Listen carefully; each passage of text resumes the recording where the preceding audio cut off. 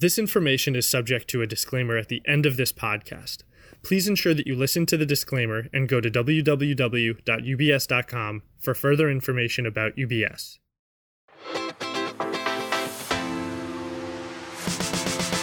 Hi, everyone, and thanks for tuning into UBS Global Research Pod Hub, a channel that shares insights from economists, strategists, and equity analysts on the pivotal questions and events shaping today's markets.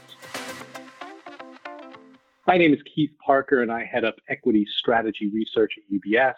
And in this episode, we're going to be taking a high-level look at the rise of the retail investor and the impact they may be having on equities. I'm pleased to be joined by Brennan Hawken, senior analyst who leads coverage of brokers and asset managers. Brennan, let's jump right into it. We've seen an absolute surge in retail activity of late. You've done quite a bit of work on what's driven it. So what are your thoughts here? Thanks, Keith. There's been a definite increase here during the pandemic. When you look at some of the metrics, retail volume as a percentage of total trading activity has gone from 10% of activity pre-pandemic and increased by 50 to 100% of that. So up to 15 to 20% from the prior 10. There are several different factors that have driven it.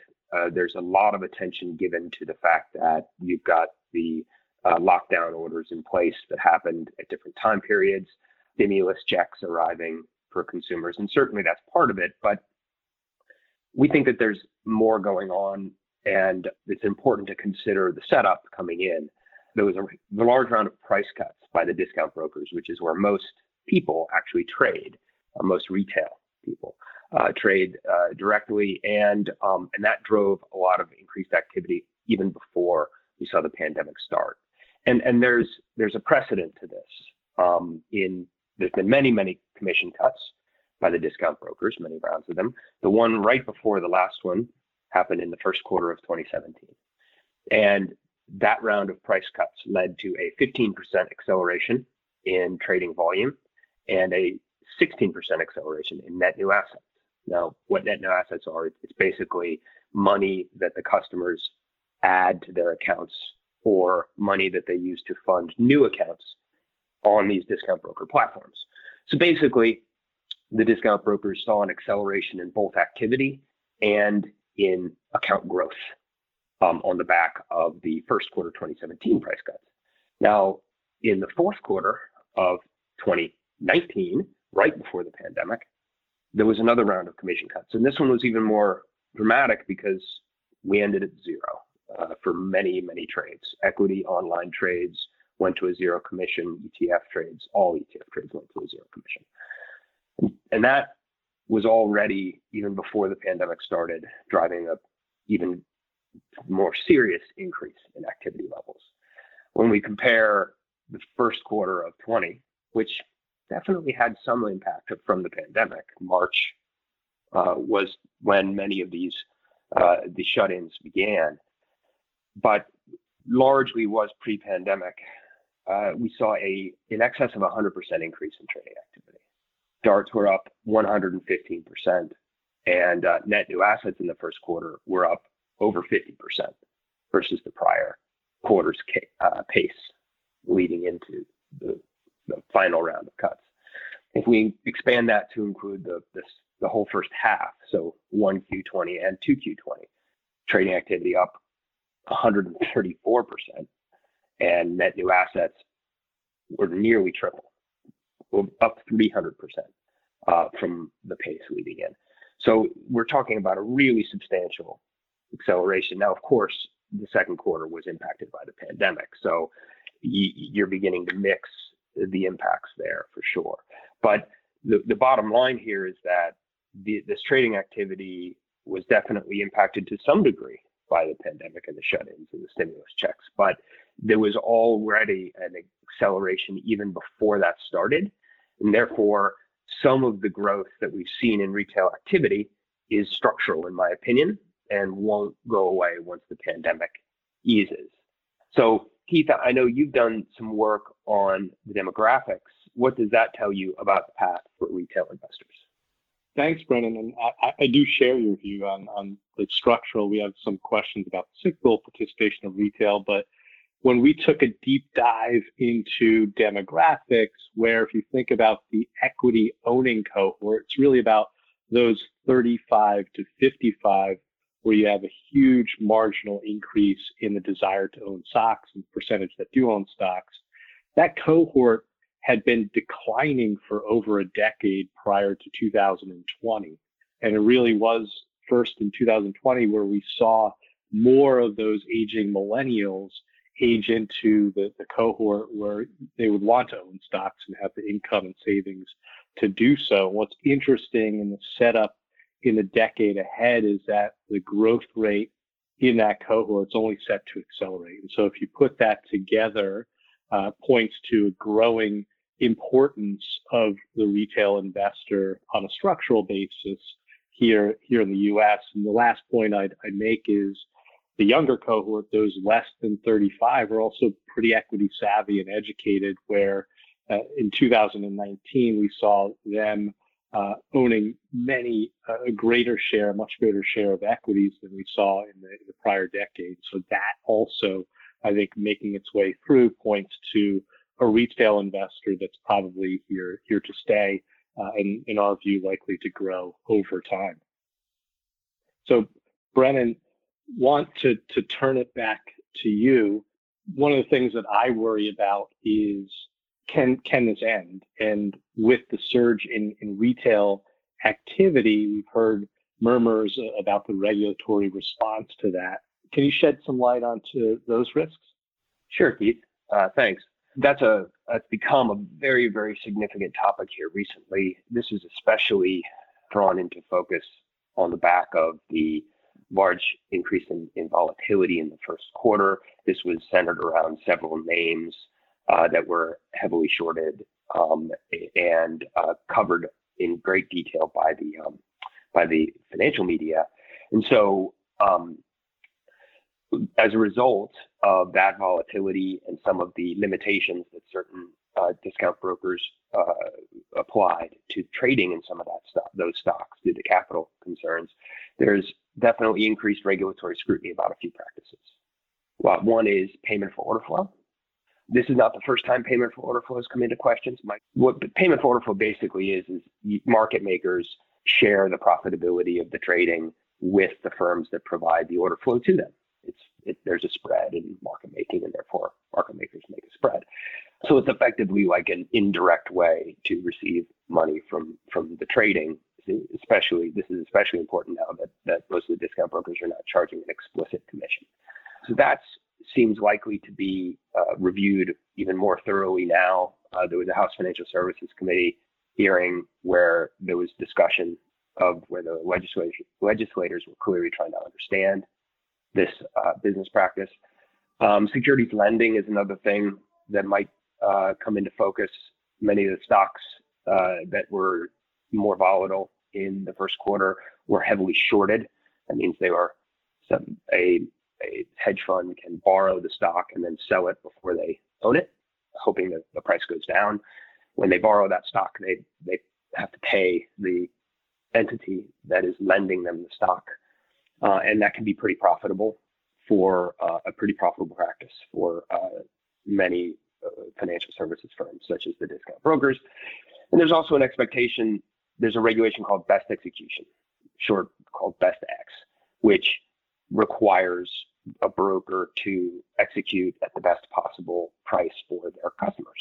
And it's a complex rule, and there are many nuances to it. And that may be reviewed and modernized based upon how much of a acceleration we have seen in computing power and speed of trading capabilities.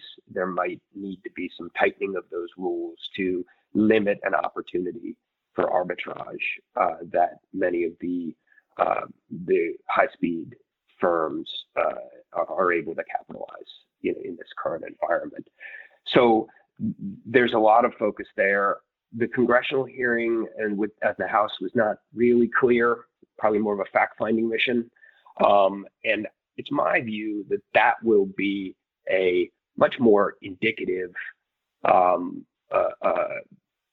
source of where the regulators are going to be focused. What Mr. Gensler, how Mr. Gensler responds to the various questions from the Senate, and what he lays out as his priorities for his time as commissioner. And that's, I think, where we all should pay attention to. It is an upcoming indication of regulatory focus. So it's a little unclear exactly what kind of regulatory response we're going to see, but it is likely that there might be some restrictions, which could definitely cause some changes in some of this activity going forward. But it's impossible to know that magnitude until we see the actual details. So Keith, I get asked a lot of questions on how retail can affect stock returns.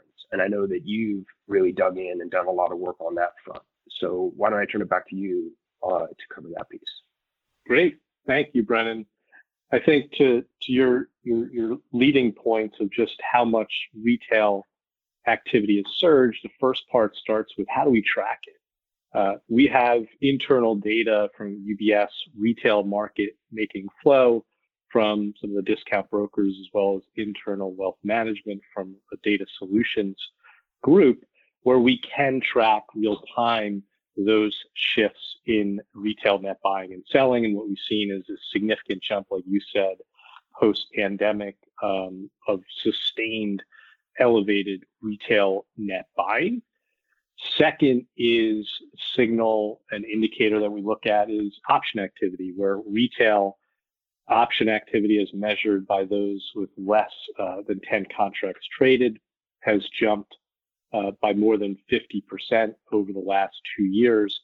And so we've seen that, plus the combination that's much more geared towards call buying versus put volumes, that's another indicator we're watching. And then the third is important to track retail sentiment and what they're saying. And so we have a net sentiment score for all stocks in the S&P 1500 that we have data for.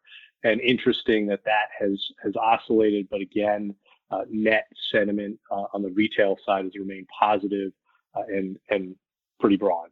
So you put those three indicators, retail net buying and selling from our flow data, options activity, as well as net sentiment, and we have what we've created a retail sentiment indicator and score. And what's interesting, Brennan, is if you look at that and you compare changes in retail sentiment to changes in stock prices, you see a very clear positive relationship. When retail is getting more positive on a stock, tends to lead to coincident outperformance. On the other side, when retail is getting more negative, we've seen pullbacks and underperformance in those stocks. So retail important for returns at a stock level and also at a market level. What's interesting is we found when retail sentiment is strong and positive, typically leads to further market momentum. Equity returns have been pretty strong in the 3 to 6 months following. And so again, important stock indicator as well as a market indicator.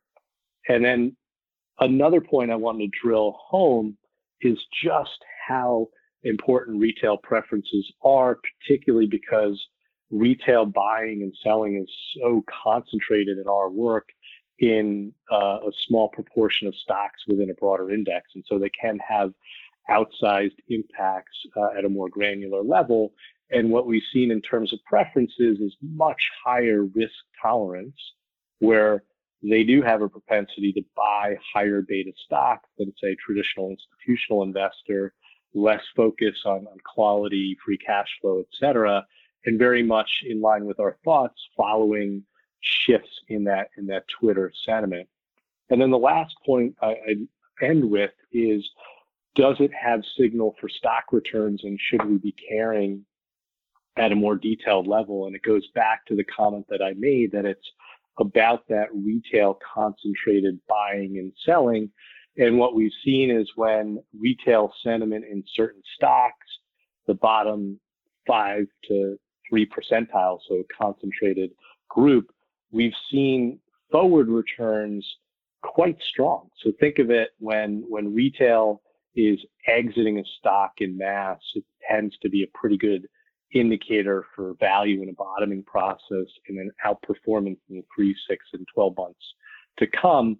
Whereas on the positive side, average returns have also been pretty strong in those months following strong retail net buying and activity and sentiment, but much, much more dispersed. So you do have much bigger outliers on the positive as well as the negative side.